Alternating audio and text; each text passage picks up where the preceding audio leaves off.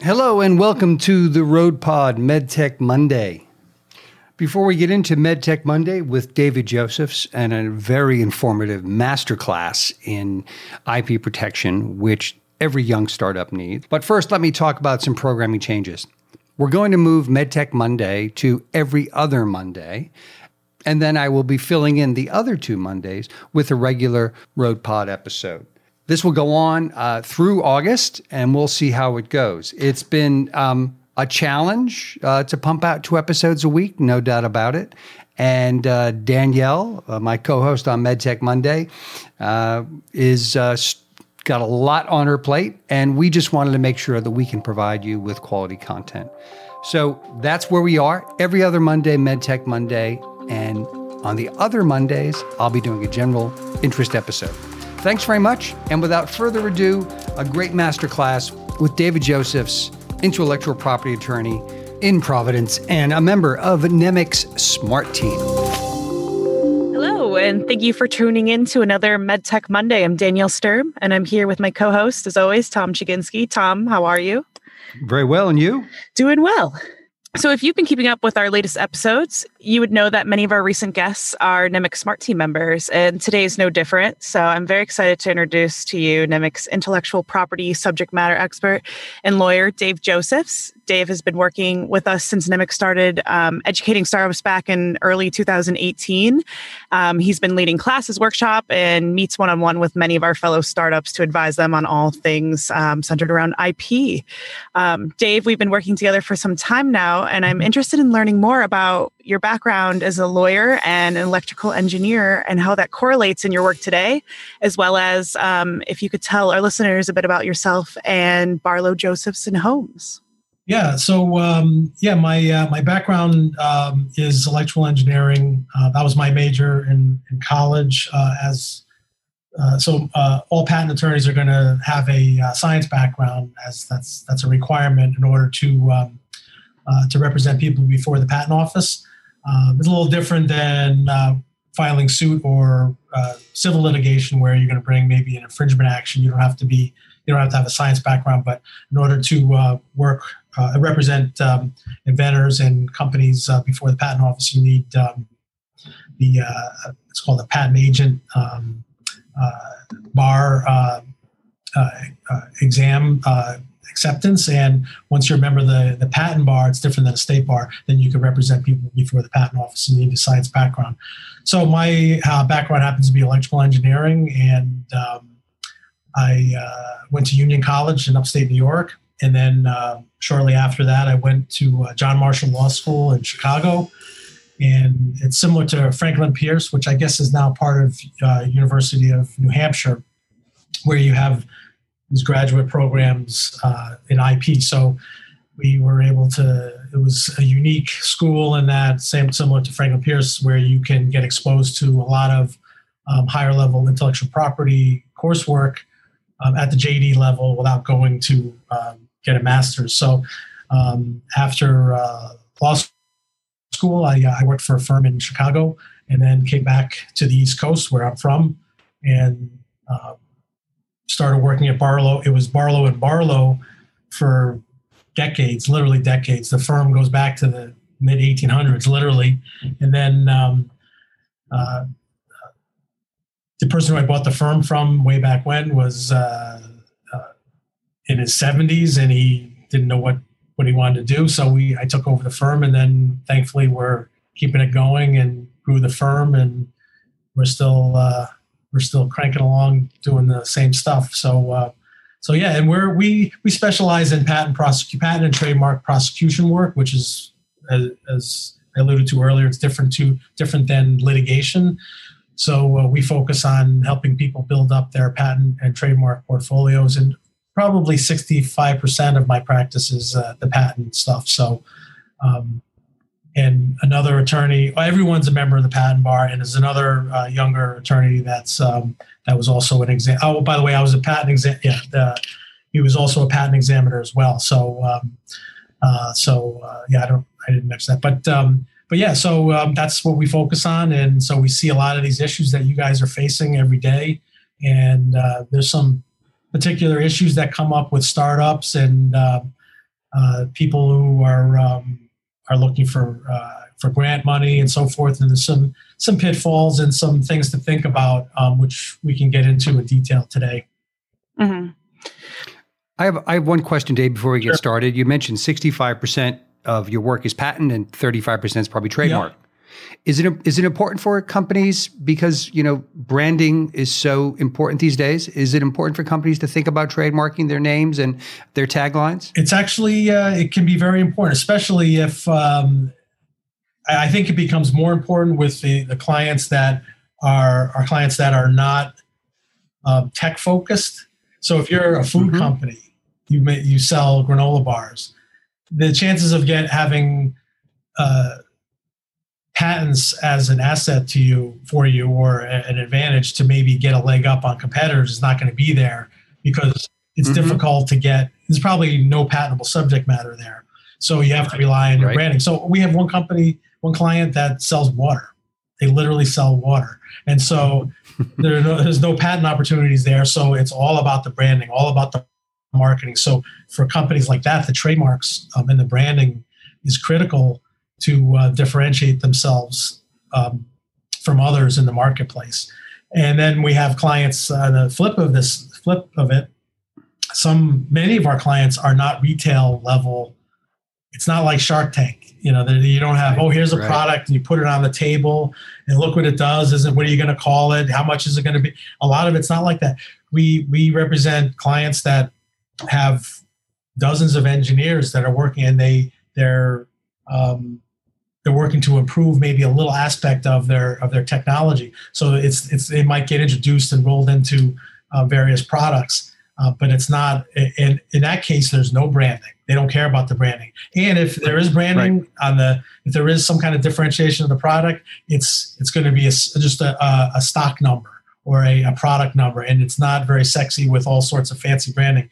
And you get into people with websites and things like that, which is again going back to the other side where the branding is critical. So I guess it depends. I bring that to mind just because of digital health right now, right? There's a whole movement towards digital health and wellness, and there's probably no IP there in terms of patentable process in the background. Maybe there's an algorithm or two, but okay, great. I didn't mean to interrupt. You're exactly right. Yep. Thank you. So you mentioned too that you work with startups, and obviously you work in the med tech space with us, but what other types of companies? I know you probably work in biotech, but what other types of industries do you work in? And what is it like working with startups versus like established companies in this world? Yeah, being in a small firm in a small state, we see technology all over the place, and it ranges from some of these medical focused, med tech kind of focused stuff to airplane turbine engines, to paintball guns, to bird feeders. We have one client that's very active in bioreactors, which is kind of interesting stuff about moving these very active bio material from one room to another. And there's all sorts of handling issues, and it's almost like plumbing in a way, where they're bringing it from one area to another. And there's a lot of concerns about cleanliness. And we have some clients that are involved in electronics. Some are in the government. What's the right way to say it? In the weapons area, so in computerized targeting and things like that, we really handle a lot of different stuff. And so some of them are in our startups, and the ones that are just coming around to thinking about IP. Usually, unfortunately, they think about IP after they've won a business plan competition or after they get a grant, and it's sometimes too late, because we have all these concerns about public disclosure. Unlike trademarks, trademarks don't have a concern about public disclosure because you'll accumulate common law rights by using a mark or a brand. Does that little TM instead of a circled R matter if you're trying to start to brand yourself? Just adding that as a superscript? Yeah, trademark rights arise out of use. So you can accumulate what's called common law trademark rights by use. And that is the TM. That's commonly designated by TM. You don't have to put TM on there, but I always tell clients, you might as well, because you might as well tell the world that you're claiming some trademark rights. So the TM is a good indicator. And then if you'll get these common law rights, kind of like common law marriage. I mean, the analogy, it's it's not that weak of an analogy, but common law marriage, for example, you cohabitate for a certain number of years, you call each other husband and wife, or wife and wife, or whatever, and you have a will, and you could be treated as married even though there's no certificate, there's no blood tests or anything like that. So that is on that. Those trademark rights are going to accumulate on a state law level, a common law lesser level. And if you want nationwide federal protection, that's when you seek federal rights by filing an application with the federal government down in DC. And if you get the federal registration, and a lot of people have seen these registration certificates. Once you get the certificate of federal registration, now you can use R to circle and you can replace the TM. And that's higher level, more powerful rights. And it's very handy now because Amazon, if I know this might be a little off topic with the MedTech patent stuff, but Amazon brand registry, a lot of people sell using that platform, and they have a system, an internal watchdog system called Brand Registry. It's now Brand Registry 2.0. And in order to register your mark in there, you have to have a federal registration. So it's become a nice thing to have that federal registration, because now you can say, I have this mark that's federally registered. You enter it into their system, and it makes it easier for you to take down storefronts or take down listings. And the common law rights, you can see, are kind of wishy-washy. So they don't like to take down listings and take down storefronts because of a common law mark. But at least now they have the federal government has put their stamp of approval on it. It's gone through that process of federal registration, that they can say, okay, yeah, we'll take that and we'll put it in our system for our own internal checking of different uses of marks. Cool. But the patents, you have to be careful of public use, because most countries have what's called an absolute novelty requirement, and that's the 0-day grace period. So if you must, in other words, you have to have a patent application on file with a government that is filed with and pending before any kind of public disclosure. The United States has a 1-year grace period, as does a couple of other countries also have that, but very few. So good advice that I often give is file a patent application as early as possible. So the quagmire, or the problem is, if you're a startup and you have no money, how are you going to file a patent application? And there are some ways using the provisional patent application process, which is a much less expensive process. The government fees are much less. You don't need all these formalities of a formal application, because it's not going to get examined. You don't need patent claims. You don't need fancy patent line drawings. So you can at least get the content. So provisionals are all about substance over form, and then a full application is substance and form, because you're going to have an examiner look at it. So I don't know I think we were going to discuss that kind of stuff later, but those are the things to think about for a startup. That is a concern, and it's not too expensive. So that's definitely a thing that you need to worry about, think about as a startup, is the public disclosure rules, because it will bar you. It's a bar to. So you can file a patent application, you can get it to go through the whole patent process, but in the meantime, if there could be a ticking time bomb in there, where maybe you publicly disclosed everything at a business plan competition 2 years prior to your filing, and all this work is going to be for naught, because someday in litigation you're going to have this patent, you're going to assert it against somebody, and they're going to say, well, did you disclose it in context of litigation? Oh yeah, we won this competition, and when was that? and it was 2 years before you filed, and then it's over. The patent's going to get knocked out. So those are the kind of things that are very, very important when there's a balance of timing of invention and acquisition and availability of money. That we see a lot in these new startups. How much do the provisional patents cost to file? The government fee is $140 for what the government calls a small entity. So that's 500 employees or less. And there's some other exceptions, universities, and some other examples. And it would be twice. The non-discounted fee is $280. And then you have patent attorney fees, and it can range from a couple hundred, or depending on how much, or a couple thousand. But you can also do them on your own. And so the key is content is getting it disclosed. So I've seen provisionals that clients have done on their own and they're fine. I've seen them done when they're just not done correctly. The patent office has a problem with, they don't pay enough fees, and now the thing goes abandoned. There's all sorts and you need that date because it predates a trade show appearance. So those are things that you just want to have your antenna up on to make sure that you're okay. And you mentioned, academia. I mean, there's a lot of disclosure in the academic environment, and people may sort of come out of there and have an idea and sort of disclose it at class or to a professor or something.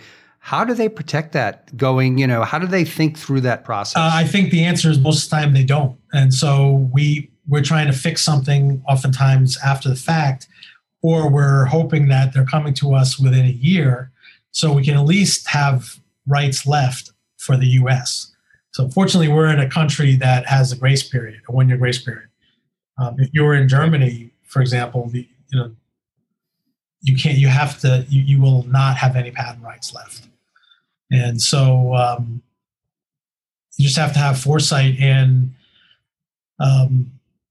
so it's the classroom disclosure. Oh yeah, I talked to everyone in my class about it because we were doing a project, and a couple times a quarter we talk about what we're doing. Well, now you start this clock. So hopefully they realize that. So it's a kind of educational issue about knowing that there's an issue about that disclosure that a lot of people don't know about. And I've had clients come, they're brand new clients, and they'll say, I ask them, well, it's a threshold question. So it's a question that I ask pretty much right out of the gate. And sometimes, oh yeah, we've been selling this for 20 years, and we figured we got to get a patent on this now. It's enough's enough. We got to get a patent. Well, in 19 years, too late. So right. Unfortunately, that happens once in a while.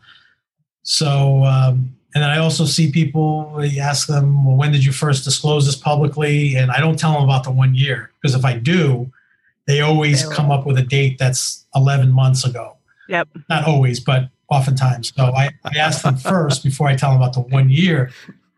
So, so in any event, those are concerns, but there's no, and the only way would be for someone to teach someone or have a 2-second conversation about the public disclosure issues. That's the way you'd prevent someone from losing their invention due to public disclosure. Is there a way you can talk about it without actually you can't just talk about it at all, or can you not talk about the details of the invention? Or can you talk about if you're already thinking about a business around it, can you talk about that, or you just say do not disclose it at all? I think so.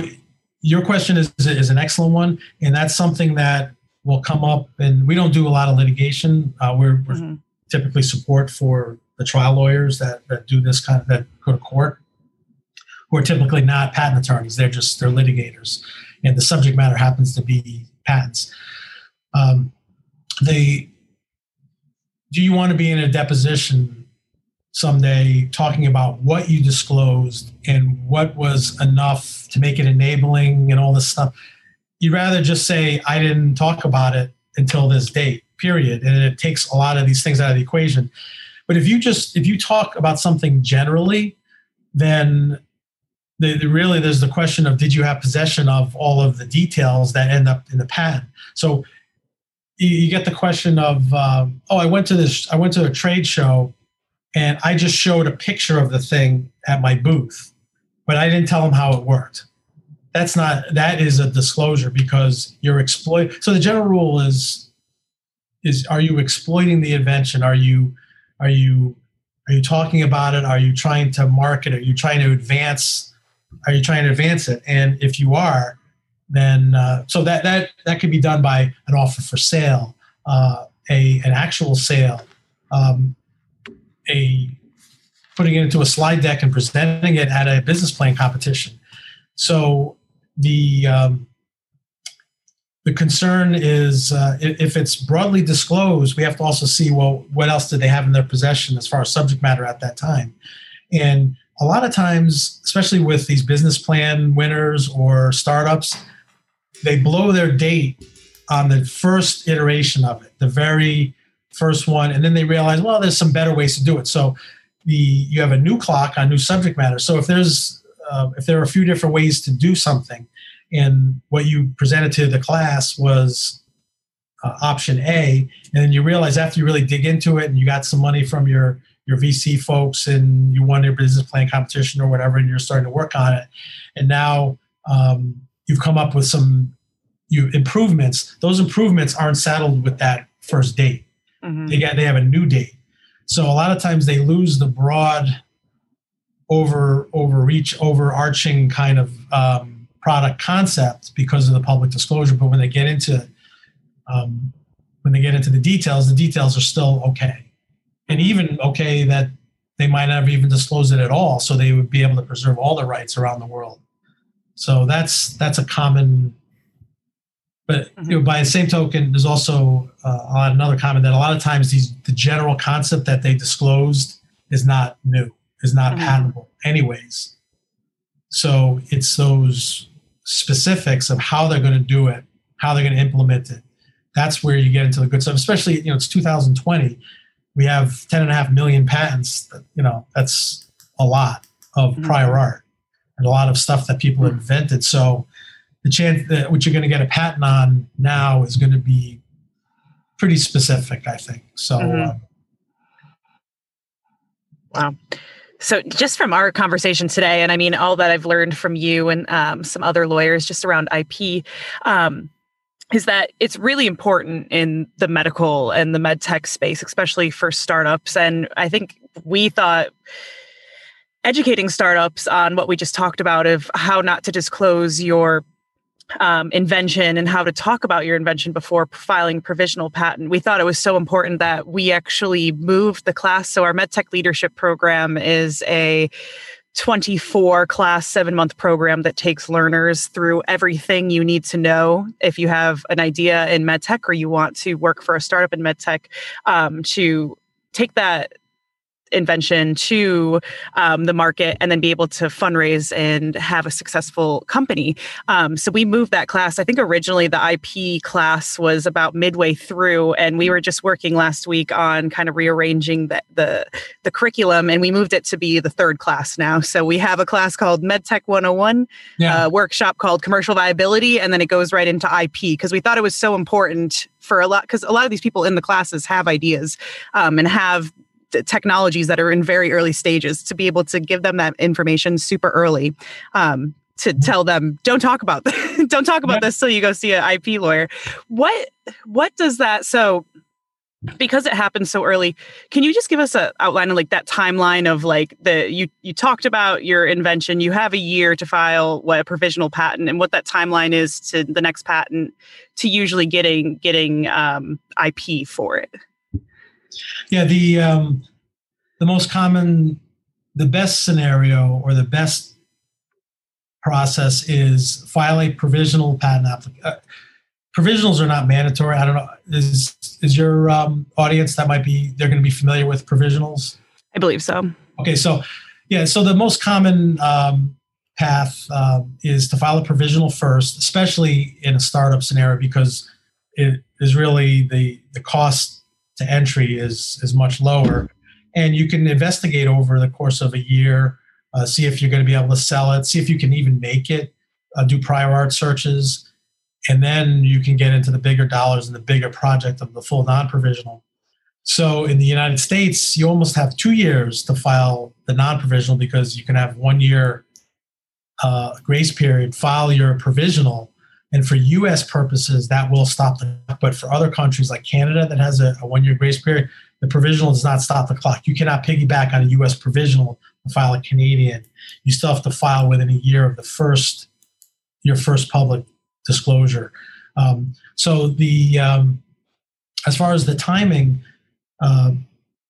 we usually get a provisional on file before any kind of public disclosure. If that's not possible, then we'll file within a year of the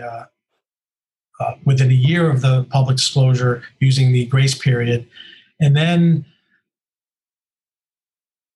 rarely do we start writing a patent up a full non-provisional right away and thinking about the next step. They typically, especially for a startup, they are going to investigate and make use of that 1 year, and really they paid for it, so to speak, with the filing of the provisional. They might as well take advantage of it. And so they'll go to trade shows, enter business plan competitions, try to make it, try to sell it, pitch it to potential buyers. And we always recommend a patentability search. And so that should be done maybe 6 months, 8 months into it at the latest, because it does take a month or two to do. And then the client usually the inventor wants to think about whether they want to file the full case. You could do it 2 months before, but that gets tight because now it takes some time to do the search. And if it looks like it's clear and you want to proceed, now you got to rush to write this non-provisional patent document. So that's generally the process. And if any one of those three or four things don't get a thumbs up, if the prior art search shows that there's not a lot of novelty and it's obvious in view of the prior art, then don't file, don't waste the money on it. If you can't sell it, there's no one interested, you go to the trade show and you have 2 people interested and that's it, then don't spend money on a patent application. Or maybe you can't make it. Maybe it's just, I've had inventors before say, well, we're going to have some very complex tooling in order to do what we invented. We're going to have this collapsible mold, collapsible tooling with 3 different shot molding and all. It's just going to be too expensive. And we got to be at a $50 price point, but it's going to be $200. Then that's another reason why things might fail. So at least the provisional process gives you that foothold of a serial number and a filing date, and you have some time to investigate it without losing your rights. Because when you file the full non-provisional, as your students know, you would connect it up with the provisional, and the U.S. Patent Office as well as a foreign patent office, assuming you file the provisional before public disclosure, will honor the filing date. And it's because of this public disclosure you want to link it back. So that's generally the timing that we think about all the time. I have a question, Dave, regarding patent trolls. And I know there's an example here, right, on this podcast. There's a guy that said he had a patent on a podcast because they were distributing cassette tapes. Sometime in the 80s, they got a patent on distributing audio on cassette tapes or something, spoken word. I have no idea. I do know he spent a lot of time trying to pursue revenue from people who are producing podcasts. Anyway, through this discovery period, through this, when you're researching the patent, do you also find areas that you may be vulnerable, that someone's got a small piece of your patent that may, of your process that may turn around to haunt you in the end? They come after you and then, you are subject to litigation because you've incorporated this small piece. Yeah, a lot of what we do, that is a concern, and it should be considered when you're doing a patentability search. Typically, clients want to know, is my is my invention patentable? So that's their primary concern. When we do these prior art searches, a lot of times the prior art that's found is non-patent literature. Of course, there are no patent issues with that. And also some of the patents found could be very old. It could be 50 years old. There's no concern about those because they're dead. They would be dead by now. So there is that undercurrent or background issue of infringement and availability to make it. That is a little different project that has to be done because now you're looking at the patent claims. You're looking at only patents that are active and in force. So the patent could be only 6 years old, but in the United States, but if they didn't pay the maintenance fee, it's dead. So there's a lot of extra, it's a different kind of project if they're concerned about that. But it is an important factor to look at availability. There are also another type of search that we do many of is what we call a landscape search or a state-of-the-art search. So if someone's very early on in developing, you can ask Aiden about this. He did this stuff all the time when a client says, we want to get into this space, and they don't know about who's out there. What are the pitfalls? Who are the main players in the fill-in-the-blank technology? So you can do a landscape search and get a little knowledge about who's out there, what are people patenting, and then you can better understand what is available for you to invent and create as something that's unique to you. Of course, if you've already invented something and you're already down that road, then that kind of search wouldn't be helpful. But many clients are interested in getting into an area and they know nothing about what's happening as far as IP. So that's a good tool to see what's out there first before you jump into an area. Mm-hmm. I want to bring this around to I think what everyone that is getting patents on new inventions and their technologies is trying to do is ultimately, make money or raise money. And I think it's important to stress in the medtech space, especially seeing a lot of investors through pitch events and a lot of startups in our realm working with investors, is that's one of the first things they're going to ask you when you're going to raise money. And that's one of the first things there's no reason that they're going to even listen to the rest of your pitch or go through your pitch deck if you do not have some type of defensibility or some type of IP. So I think it's really important. I think that's one of the reasons too, we brought this class to be one of the first classes in our education program, to really just stress that getting IP and being able to defend your technology is one of the key bits to being able to raise funds and creating relationships with investors. The venture capital folks and angel investors, they love the patents because it's a backstop for their investment. Mm-hmm. And so if an inventor or a company that's getting into some new technology and they're looking for an investment help, the patents are oftentimes a critical kind of piece, because now they can say, look at all this extra legal help that I have or legal protection that we have. Even if it's a provisional application, of course, provisionals aren't examined. You have to file a non-provisional. There's so many things that have to go on after that, but at least you have a foothold with a filing date and a serial number. And that really helps, I think, a fair amount. I know we've had some situations where we can file one or two provisionals, but rather than filing two really big provisionals on the whole product with a lot of different features, split them out into different features. Well, you have the such and such imaging engine part, and then you have the let's say it's a printer. Well, let's say an example of a copy machine. You have the scanning part, you have the print engine, you have the paper handling. There's all these different features. So split it out. You're gonna have to split it out anyways when you file a full case.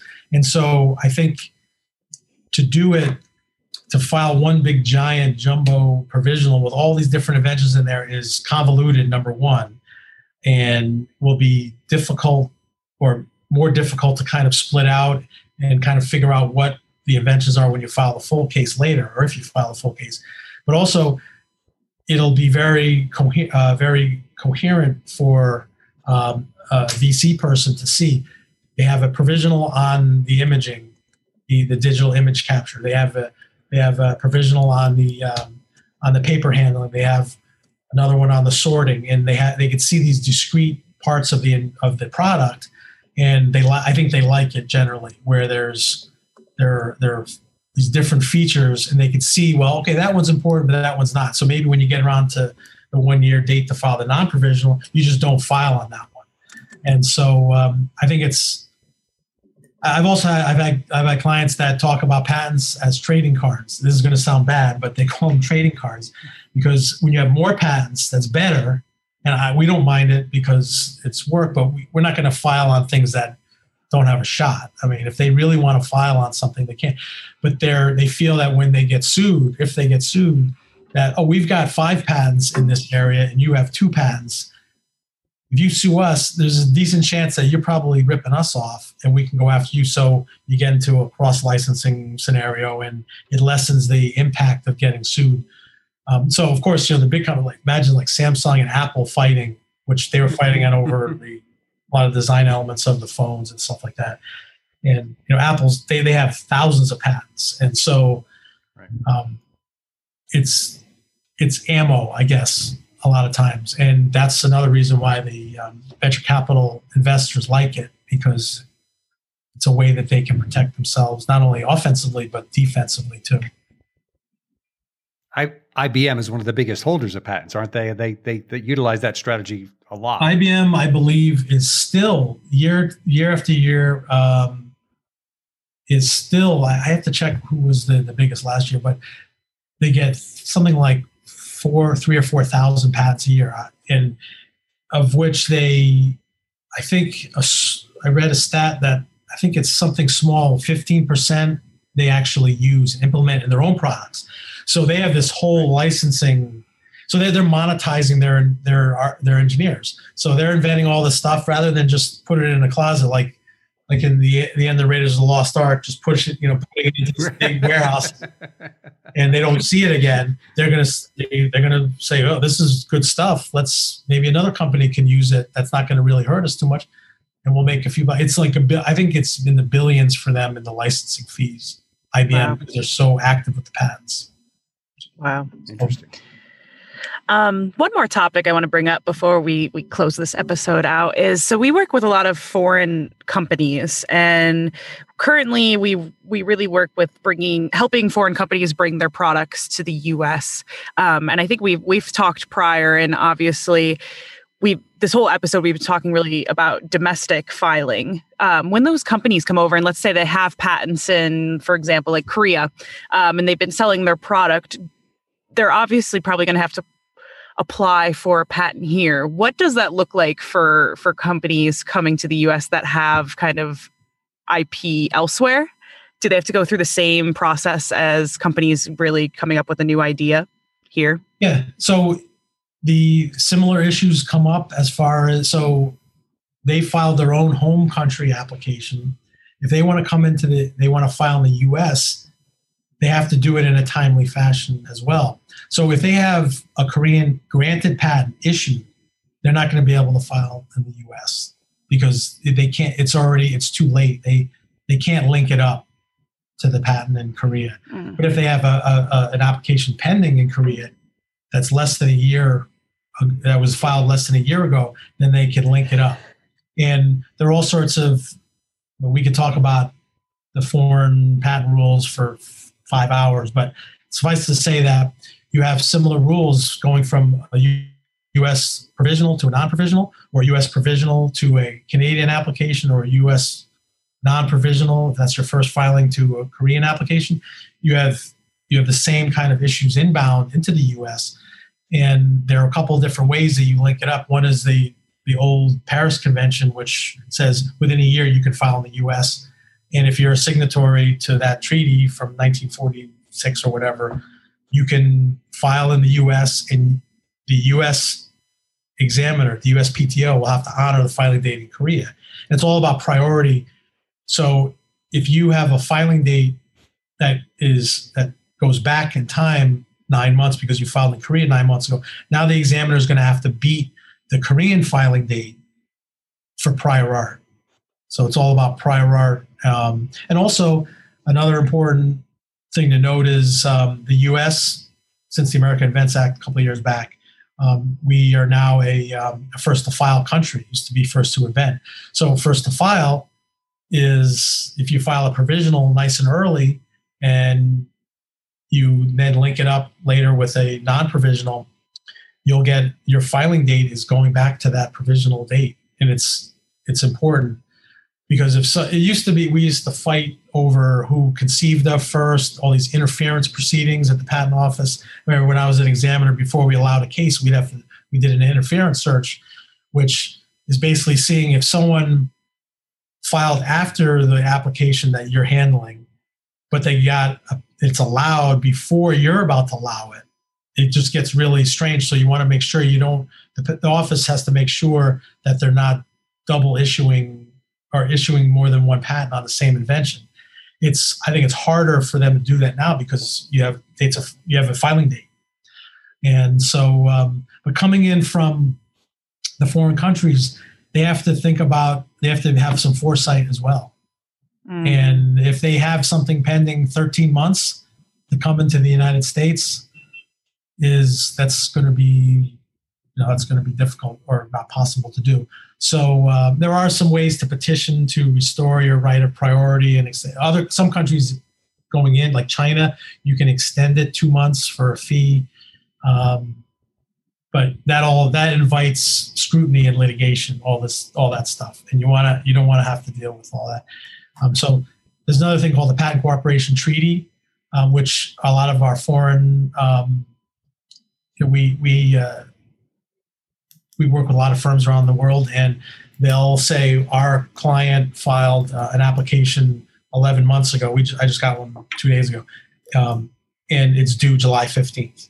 And that's a 1-year due date under the Paris Convention. Some of them say we filed a Patent Cooperation Treaty application 30 months ago, and you get 30 months from the first filing date to file in the United States. European Patent Office, you get 31 months, and different countries have different dates. So you can extend it. So the moral of the story is that if you're not sure, a Patent Cooperation Treaty application is nice because you pay instead of filing directly in the United States and having to translate into English and all the costs of a lawyer over there, you can file a PCT application and you'll extend your decision 18 months. Instead of 12 months, it'll be 30, which is sometimes I don't know how people make a decision on all this stuff in only 12 months. Yeah. They're just getting off the ground. Yeah. So you have to guess a little bit, and you think, well, 12 months, or I'm going to file in Canada and Japan, that's it. And then you don't file a PCT. And then 2 years later, you say, oh, we just got a rep in someone in Europe, in France is really interested. Can we get a patent now in France? And you can't. So, because it's too late. But if you file the Patent Cooperation Treaty application, but you have to have the knowledge that they exist and how they work, that they give you some extra time. So I think in a globalized world, and I hate to use the term here. I hate to use a wartime analogy, but it sounds like patents are a minefield. Thank you very much for your insight. It's been really helpful to me, and I hope it's helpful to all the people looking at NEMIC these days. Exactly. Well, thank you, Dave. And what would be, if anyone wanted to get in contact with you and work with you, what would be the best way to contact you? Yeah, people can shoot me an email or give me a call. I suppose when you post this, maybe you'll just put my contact information in there. Yeah. But also David Joseph, or Barlow Josephson Homes will come up in Google if you searched it. Yeah. Perfect. And I just want to add, so we have a program running right now called our Activate program. And what it is we're able to pretty much give startups that are based in Rhode Island. And if you're not, and you're interested in this program, please reach out to me. There is a way that you can register your business to do business in Rhode Island, and you can still access this program for free. And what we will do is give you either between $5,000 and $20,000 if you are accepted into the program to be able to hire people like Dave Josephs to work on IP. Or we can hire any type of third-party consultant to work on any type of your business to really get you to be an investable company. And this was born out of, we saw so many startups going to investors. They usually had kind of one piece of their business that they needed to build up. But what was happening is they needed the funds that they were trying to raise to build up that part. And they were kind of stuck in what we call the valley of death of they couldn't get the funds to do the thing, but they couldn't get the thing to do to get the funds. So it's very interesting. So the program was born out of that. We're able to really give Rhode Island startups free money, and you can work with someone like Dave on IP, or you can work with any type of other consultant on clinical trials, marketing, and even raising funds and things like that. So thank you very much. And we hope you enjoy our episode, and we will be back in 2 weeks. Hey guys, talk to you soon then. Thank you, Dave. Yep, Thank bye-bye. you, Dave.